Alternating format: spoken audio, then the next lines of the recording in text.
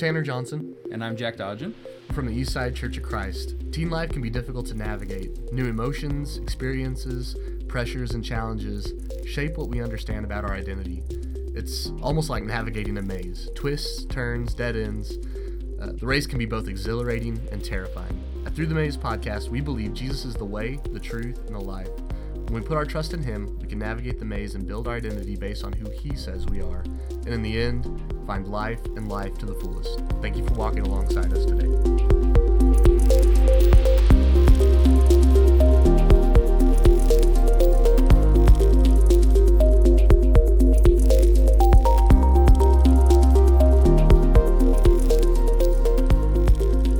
Hey everybody, welcome back to the podcast. We have a special episode for you today.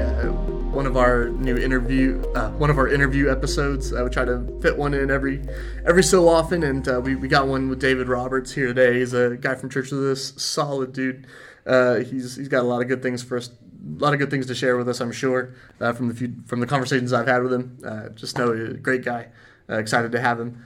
Jack's out today, and so the quality is going to be way down, but it'll be more than made up for with David here. So, David, how you doing, man? Doing great, Tanner. Thanks for having me on the podcast. Yeah, man. It's been a little bit sketchy trying to get it going. You know, I'm not technologically sound, so Jack's the tech guy. I'm just the make goofy comments guy. But anyway, you got to have that growth mindset, man. Yeah. I'm working on it. How about you go ahead and share a little bit about what you do and why you decided to do it?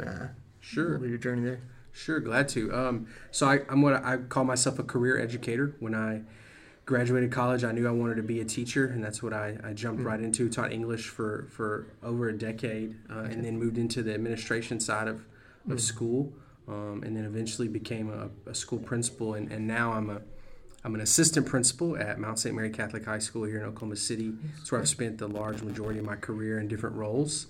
Cool. And I do it because I think educators impact eternity. Oh, nice. Really, that's the tagline.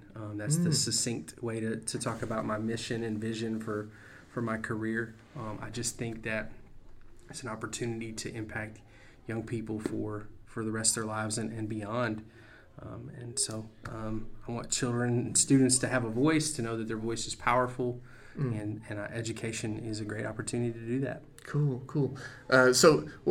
This is a little bit of a tangent, but what do you mean by that when you say education impacts eternity?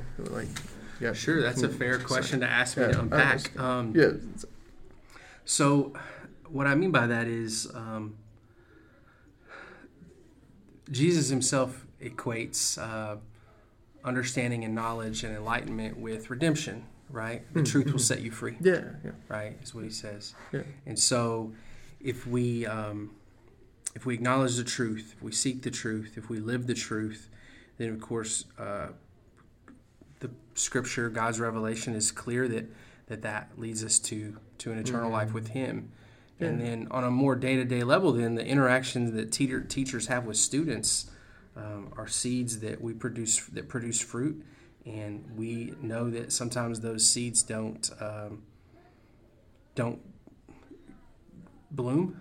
On earth, they're going to bloom in heaven. And then also, what I mean is that educators can't always know and see the impact that they have. It outlasts them in their own life, in a way. So that's what I mean. Oh yeah. This one might be another one that's a little bit. And based on that answer, I think I know the answer to this one already. But are you the cool principal? Everybody just thinks you're awesome, you're the popular one around. Because sometimes students can have a view of a principal where it's kind of they're the right. mean business all the time. But are you the cool principal? Or are you just the right? No, I think I would like to be a principal that students feel warmly about and understand that I always have their best interests and care in mind. But I mean, if I'm honest, previous students and current students would tell you, no, I'm not the principal. I care too much about rules. Care too much about the rules, and dress code and things like that. I'm old man, get off my lawn sometimes. Well, and I mean, I guess I kind of I joke about that a little bit, but it's kind of I wanted to do this podcast with you because I think it's important for, hopefully there are teens that are listening to this that can hear the other side of it, because I mean, I know that as a teenager, you look at those people in authority sometimes and it seems like, they're the rule keepers, they keep me from having fun, but like it's coming from a place of love, and I know that from you, and it's a place that it's a deep care for them. So, so I wanted to kind of get that a little, talk to you about some of that kind of stuff. But I want to talk a little bit about the tone that's set for a school year. And I know that the assistant principal's leadership within the school has a part of that, and it's really I try to share a lot of stats on this podcast and stuff. And this isn't necessarily a stat, but I mean, I know that kind of the school climate, I guess, like the attitude that's around. It affects grades. It affects how kids be disciplined, staying on top of things. And the other side of it, if there's a poor climate, it's things go poorly for kids. So what role do you have in setting the tone for a school year, and what type of tone do you try to set? Sure. So the great thing about being a school leader is that I get a chance to interact with all the students consistently.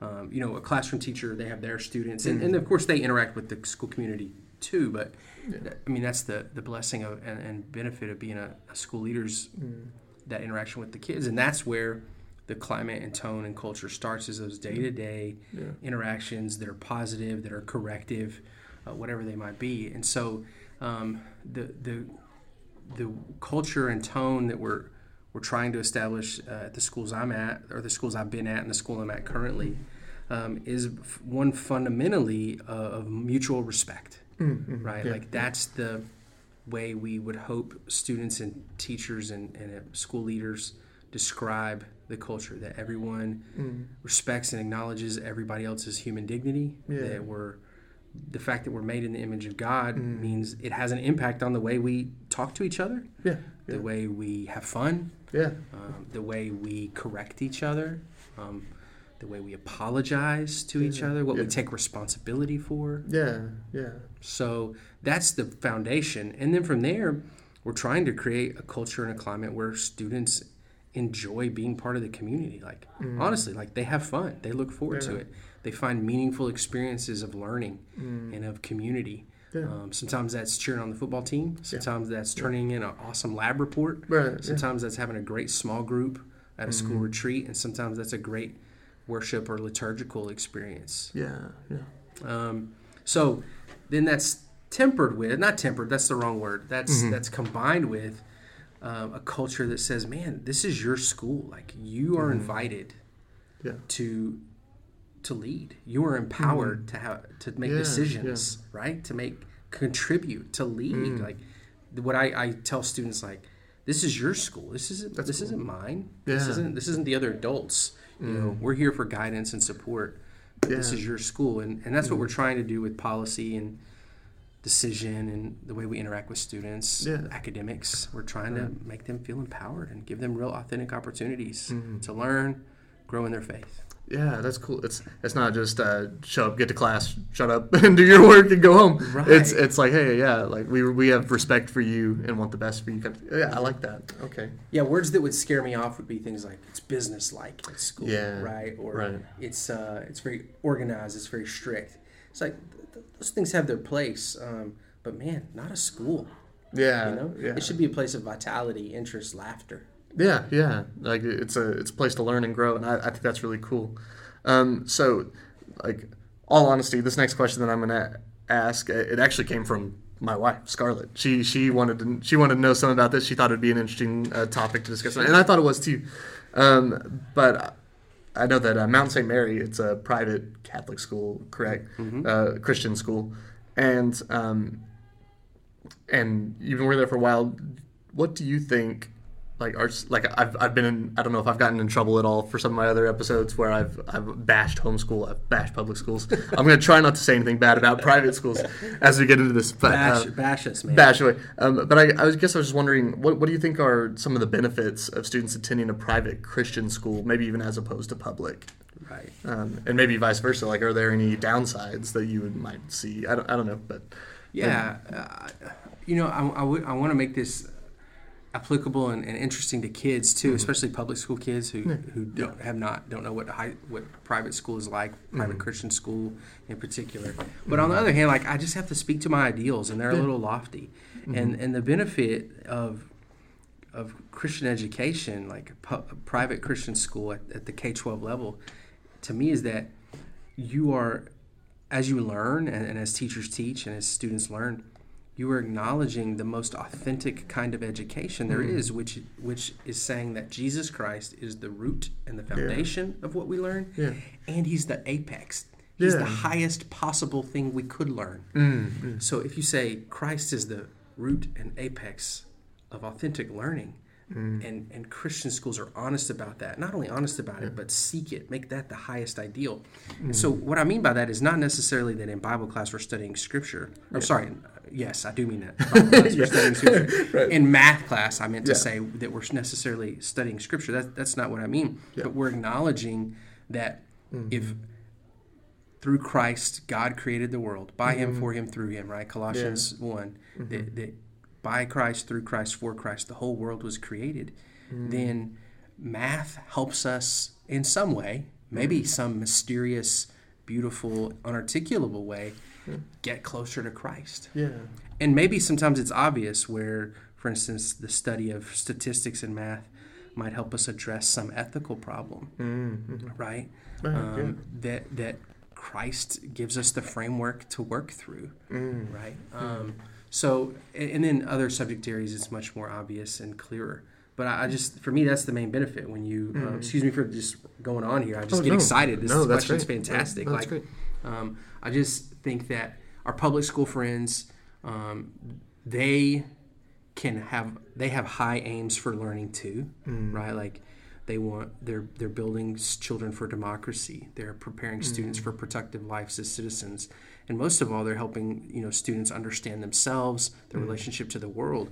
Christian education says the truest way to understand yourself is as a child of God. Yeah. Right? And so when we're able to be authentic, when we feel called to be authentic and honest about that value for education, man, of course it's going to produce a richness that, it changes lives. Yeah. Yeah, it's almost like looking at those subjects and saying, like, this is only true because there's a God that has given it truth and meaning and power. Like, there's a God that's given this purpose, or there's a reason there's order and beauty in the world, and, like, why you can calculate it with math, because there's something divine there. I really like that. I think that's really cool. Downsides, I have to be honest. It's that... the downside would be that there are different definitions of what Christian education is and what its purpose should be. Yeah. And when those come in conflict, it creates tension. And so for me, I was really thinking about this. The easiest way to explain this, and I think the one that would be really interesting to Christians that don't go to private school, is a Christian school is not the church. We can consider it a ministry, and some churches are. Some schools are. Some schools are a direct funded ministry of a congregation of a church. Or in the case of Catholic schools, like they are, parish schools are directly connected to a church, right? Like the parish priest is in charge of the school over the principal, right? Yeah. But for evangelical schools, schools like in our community, I don't want to specifically call any out. I wouldn't be calling them out. I would just, I don't want to name them. Yeah. That's right. The point is, for many Christian schools, they're not the church. That separation, man, that's hard for folks, right?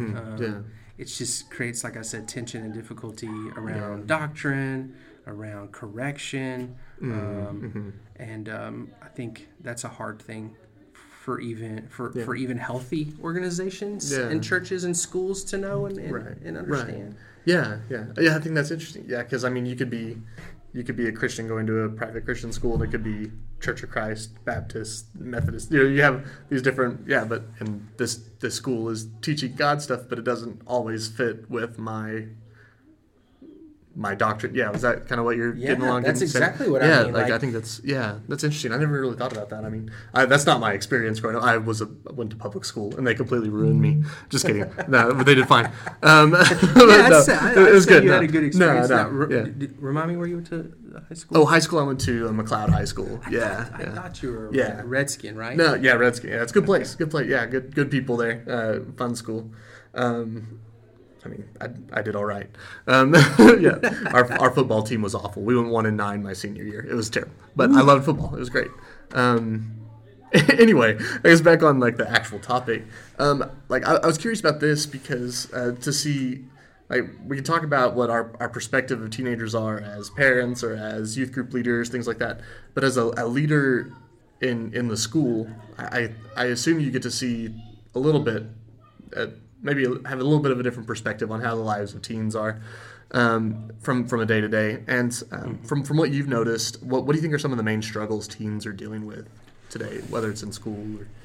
Right. I think for me, I mean, the mental health, particularly anxiety, that is real. Yeah. That is real. And I don't think the temptation for a lot of adults, even educators, is to chalk it all up to the phone and social media. And I think that is we have to acknowledge that's a real component. We're only just beginning to fully understand the impact that constant access to that device has on an adolescent brain for extended period of time. You know, like we still but I don't want to dwell on that because it feels like a scapegoat. Because there are things about school, Tanner, that exacerbate that anxiety, just the structure and the system that it creates. Like, I mean, kids ask really fair questions like, why is the difference between an 89 and a 90 so much bigger than the difference between a 90 and a 91? It's 1 point. That's a range of 2 points, 89 to 91. But we all know, right? And some of us care more than others, right? I don't know what kind of student you were, Ted. Dude, hey, I was all A's in high school. Don't ask me about college. I was all A's in high school though. But so you see, like, that's just an example of what I mean by the structure, the system of schooling in America, even among private schools. Not all of them, but a lot of them. And a lot of us, you know, our peer schools are worse in regards to the pressure that the adults in the system of schooling, parents, put on students, you know, that anxiety is real. And the things we ask students to focus on and care about, the way we set schools up, the first question has not always been, how does this decision impact the well-being of students? It's been, how does this decision, this policy impact achievement for students? And we have not asked ourselves, well, good enough, and I'm guilty of this too. I am guilty of saying, what's the impact of this on kids' well-being, on their peace, on their ability to rest? Right. Yeah. I mean, I was thinking about, you know, standardized testing. You know, it's like maybe you're not a good test taker. Like, that's really anxiety-inducing. You have to score so much on your ACT, SATs. Like, you have to do all those things. And I can see where the anxiety is huge on that, because you fail those, you don't get into the college you need to go to. Then you don't get a job, so you're going to be a bum living on the street. You know, it's like, it's scary stuff. Yeah, it is. And 14-year-olds should not be having to confront that. They shouldn't be. And school should be designed so that they don't have to, so that they're instead getting to experience wonder and ask questions. You know, how about a question like, how does art help me understand my relationship with God? Or you know, how does history help prepare me to participate in a democracy? Right? Like, those are important, valid questions. Not, what happens if I fail this test? Will I be consigned to a life of poverty because of what you just said? That is real, man. How about just watching a third grader cry over a spelling test? Right. Yeah, that's great. So, and then you combine that with just the nature of our world and their access to information. You know, where a problem in Ukraine can affect them. You know. You know. Anyway, I could go on and on, but the deal with mental health and stress is real. I hope parents, teachers, educators, children all know that, man, it's okay to reprioritize your life. And it's okay, like, honestly, to not care about some of the stuff that schooling tries to emphasize. I know that's crazy for me to say as an administrator, but I believe it. Yeah. I mean, that's really interesting. Like I can see that anxiety stuff too. Like I've noticed it even like within a youth group, just like kids that don't want to, like they're slow to want to lead something and they take a lot of push. It seems like more than it was. Like I've only been at this 5 years, but like when I first started, it seems like it was harder from then to now to say like, hey, can you get up and do this and try to do that? It just feels like it takes a little bit more. And I don't know if that's that anxiety working on them in another way. I've got theories about that, man. Yeah, yeah, and I mean like you talked about Ukraine and like having phones always. It's like, and the way the news works, everything they throw at you is stuff to worry about. We're not getting political though with this item. That's weird. It's a little bit of a tangent. I think it is right, but I mean I think we have to acknowledge what you're saying. Like it's so here's my theory on that is that if you're a 14-year-old and your whole middle school, 5th, 6th, 7th, 8th grade, you could be filmed at any time doing anything. And somebody could put that out for the whole world to see, so that even if you do something embarrassing or a mistake, somebody can take a picture of that or shoot a video and blast it to the whole world. Like, man, that gives me anxiety just thinking about. Right? And my social circle doesn't always use the phone, right? So anyway, that's my theory on that. Yeah, dude, that's super interesting. Yeah.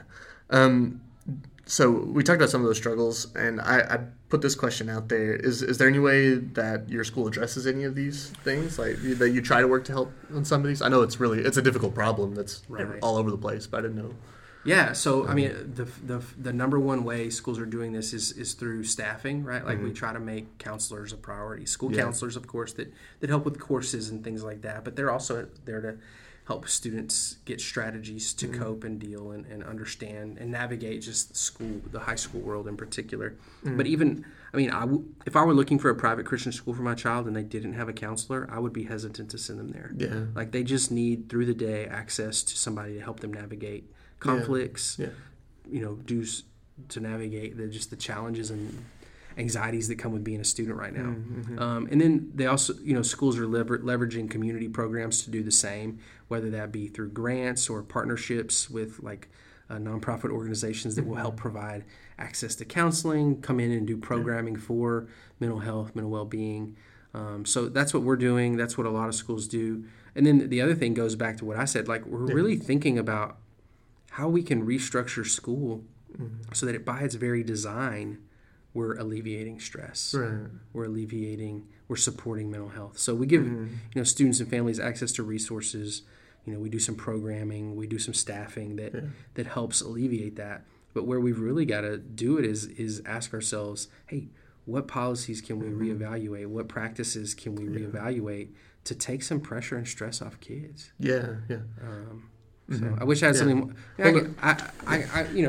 The thing is, I don't think people are too interested in like how, for instance, we're reconsidering scheduling, right? That would take. I mean, that's really an educator specific conversation, but we're trying. That's what we're doing. And I'd be kind of curious, and I didn't look up any stats on this, but I'd be curious in seeing. We a little bit of a callback to earlier talking about how your school, Christ is at the center of it, and it's kind of the foundation and the apex and all of that, and how, like, comparing the stress of a student that is in that environment where Christ is involved in every part of it, and he's in your mind, and he's part of that, as opposed to the public school where it's like you have all these stresses and all these things about that, but it's not connected to anything like that. I guess it's just a tangent, I guess, maybe a side thought. I'd be curious in seeing. Me too. No, I mean, I think that's fascinating. I mean, because like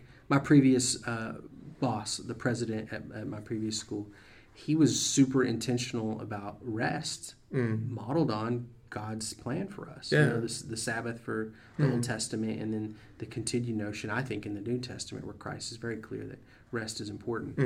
Like he would try to integrate that into school. Yeah, right? that's so really it would cool. be silly things too, not silly things, but things we might chuckle at. But like we were cool with just giving a regular old snow day.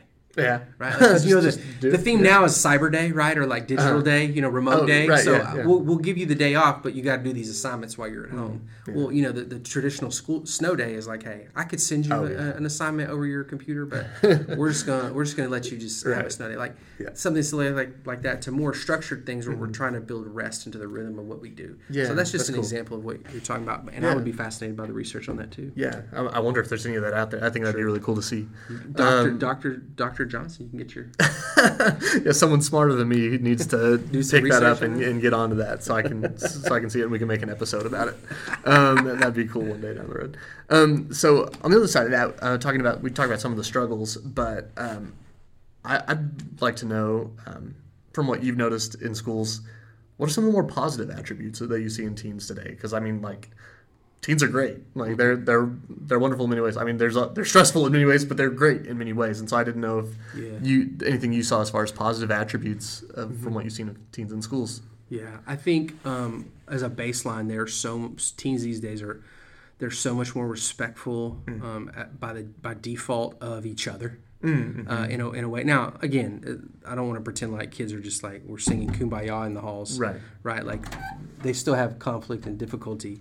But we had a temporary guest there, if you heard that squeaking. Yeah. What I mean by that is like they respect things about each other and are willing to acknowledge differences and accept differences in a way that I definitely don't remember as a high school student 20 years ago, 25 years ago, and maybe even that I saw as a teacher 5-10 years ago. So that would be the succinct way to say it. They're more accepting of each other's differences. Yeah. And then the other strength that I love about kids now, and it's hard. It makes my job more harder. I'll be honest with you, but I love it. Is that they are not as compliant as they used to be. They're not as deferential to arguments by authority, right? So what I mean by that is they are much more willing and frequent to ask why. Why does that policy exist, Mr. Roberts? Yeah. Why do we have to do it this way? Couldn't there be another way? What about this? Like they're willing to make suggestions and ask questions in a way that I think a lot of us were probably scared to do, and that wasn't healthy, right? Like what they're doing is largely healthy now. So that's really interesting for me in that I love a school building where students, because it makes learning better when students are willing to ask hard questions by default, right? Yeah. The hard thing about that, as you understand as a youth minister, is like the number one relationship we have in our life with God, that's based off largely his authority, right, as the creator. Right. And so, man, it has some you got to figure out, we have to as adults figure out how to cultivate and encourage that attitude that says, man, I want to find the deeper reason. Yeah. Right? I want to make this meaningful. But at the same time, acknowledges that there's a vertical relationship with God. Yeah. I think that's really cool. I mean, that took my mind to thinking of, ask and it'll be given to you, seek and you'll find, knock and the door will be open to you. Like that's kind of the attitude of, always asking questions. It seems like that you're looking for the truth, you'll find it at some point. Just keep asking those questions, and so I think that's really cool. So, like I know one of the stressful things about that for our side would be they ask those questions. You better know your stuff. Yeah, you better have thought it through a little bit yourself. Yeah, you can't pull it over their eyes. Yeah. But so how do you feel like? What are some things that you do to maybe feed those positive attributes? Like, do you feed that curiosity or like feed? Right. So at my school, the respect. Yeah. Sorry. Yeah. No, excuse me for cutting you off. Oh, you're fine. That philosophy, that respect. So at this, especially in my own classroom, I did this, and now as a school leader, I try to do this, and that is solicit their input. We try to be proactive in going to them and saying, what do you think about this? Right? Like you can have a voice in the decision making. So I'll give an example for our church too. Yeah. And this is a compliment to you. So after our previous youth minister left here, I taught the teens with the help of several others before we hired you, right? And that was several months. Yeah. And at some point in there, I spent a lesson talking to the students about the children in the youth group, asking them this question. What do you want in a youth minister? What's important to you in a youth minister? And a lot of them knew you, and they kind they just thought about you and then listed your qualities. But anyway, I think I shared that. Maybe I shared that with the elders. I don't know. Mm-hmm. But the point being is just that's an example of what I'm talking about when I say we solicit their input. We don't make them have to ask us. Yeah. And then the other thing is you do have to create an environment where they're comfortable doing that, like where they don't feel afraid or anxious about bringing adults their concerns. Because, man, they're living it. You know, they're the ones living in that culture. They're the ones trying to learn and grow and succeed in that culture. So, the specifics on how to do that is like you have to tell students yes whenever you can, right? Like you try not to say no all the time by default. You try to be responsive and helpful and kind and gracious and patient, right? Like assume positive intent on their part. Treat them like adults, right? By default. Those are just things that guide relationships with kids. And it's not always perfect. It's not always easy. Right. Like there's some times when we just say, hey, there's some concerns here that as adults we have to confront that you don't have to. Right? So I'm honest about that. But you do those two things where you're intentional about soliciting their feedback, create a culture where they can feel comfortable bringing you their concerns and their questions. And the idea from there is then you create a school that's informed by the voice of students. Yeah, that's really cool.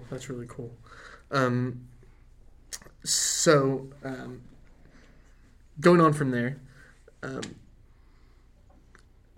know I'm not trying to keep you out too late on a school night. I'm fine. Which, that's right. Which, by the way, I think in that interview, I'm pretty sure that a lot of the kids answered that he just has to give us some say on where we go eat food after events. Like, is what I heard was one of the big ones for them. Food was a big piece. Yes. I think Star Wars, being a Star Wars fan was something that was a big piece. I'm just kind of okay with Star Wars. I'm not like a diehard fan. But hope that doesn't lose me the job at this point. I'm thinking 5 years and I'm all right. I think you're good, man. Yeah, but I think they also did mention like biblical literacy, ability to develop relationships with kids, but not treat them like a friend. There was some good stuff.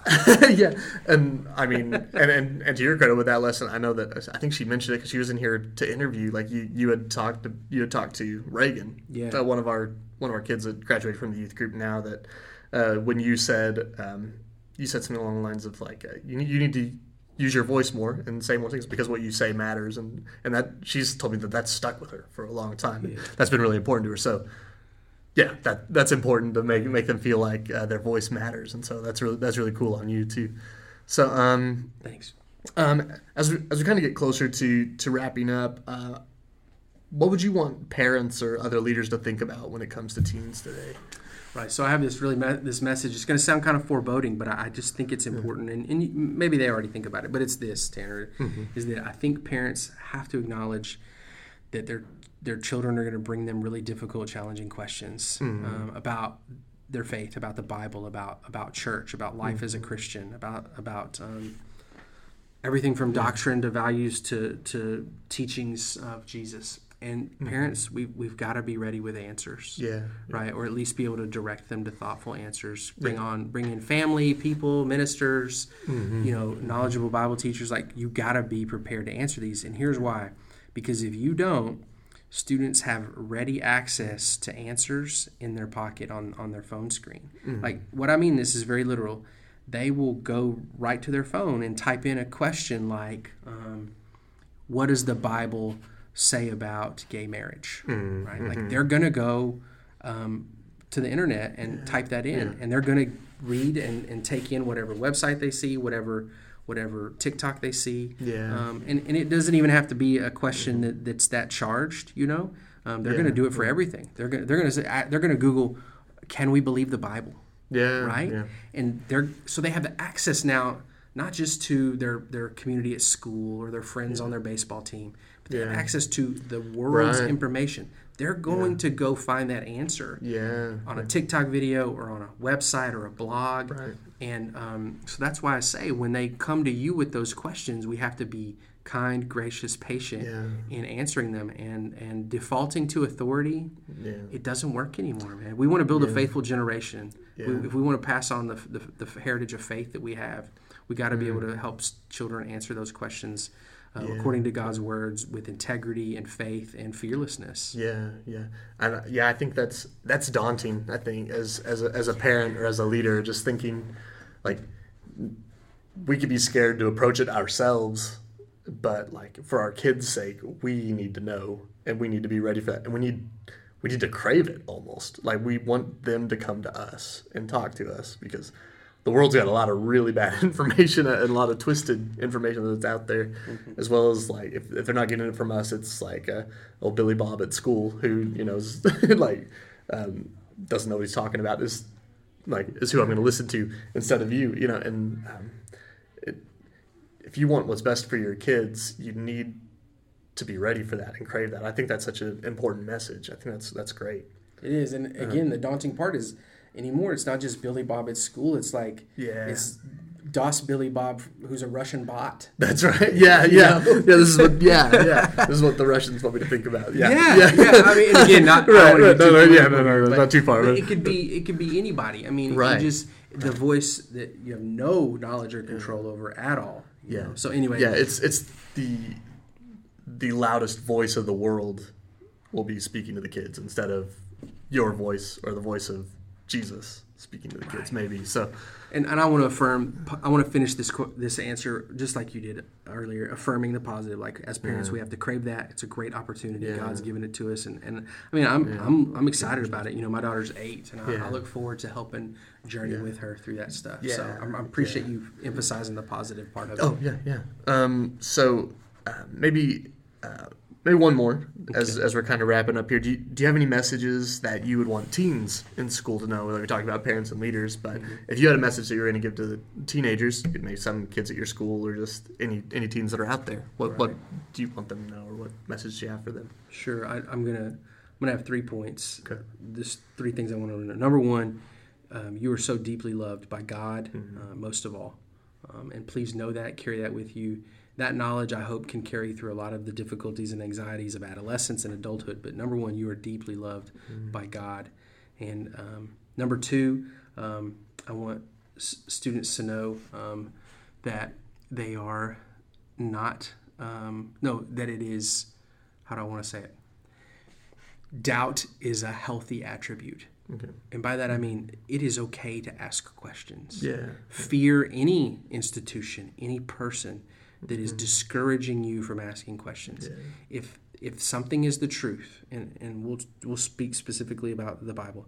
If the Bible, God's revelation, is really the truth, it will stand up to all our questioning. Yeah. I believe it is, and it stood up to all my questions. Yeah. So ask questions. Don't be afraid of that. It is okay to have doubt. Doubt is not a sin. Yeah. I think we have that temptation of thinking that faith and doubt are opposites, when really faith is like, I have some doubts, but I'm going to believe anyway till I understand deeper, So I think that's important to remember. So. You said that a couple weeks ago, and it literally made me misty-eyed, man, just because you were so deeply engaging with the kids and conveying to them that you just said it so well. And then the third one is about school specifically. I want teens to know that your identity and your value and your worth is not tied up in your achievement. Yeah. It's not. You're absolutely. God doesn't care about your report card. He wants you to do your best. That's clear in the scripture, right? Do all things as though working for God. Yeah. Right? And he wants you to do your best. He wants you to be engaged. He doesn't care how well you played in the band on Friday night. Yeah. He doesn't care about the football score or what place you got in the art contest. I could just go down the list. This is the easiest way to say it.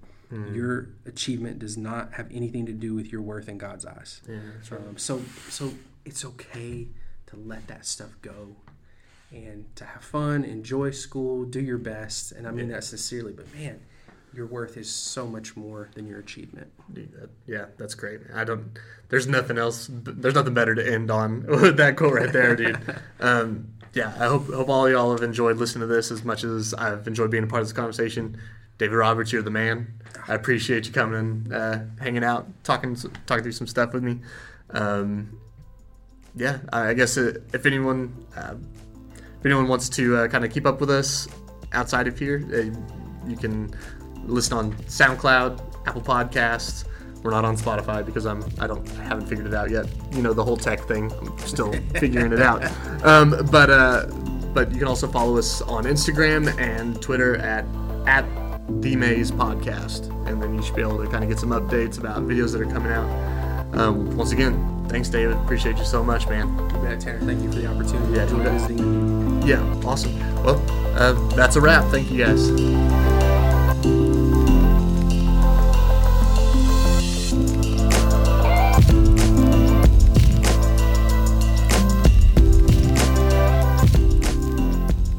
Thank you for joining us on the Through the Maze podcast. This is the part where we navigate teen life together. Subscribe and like this podcast, share it with friends, leave a comment about your experience dealing with the issues we talked about.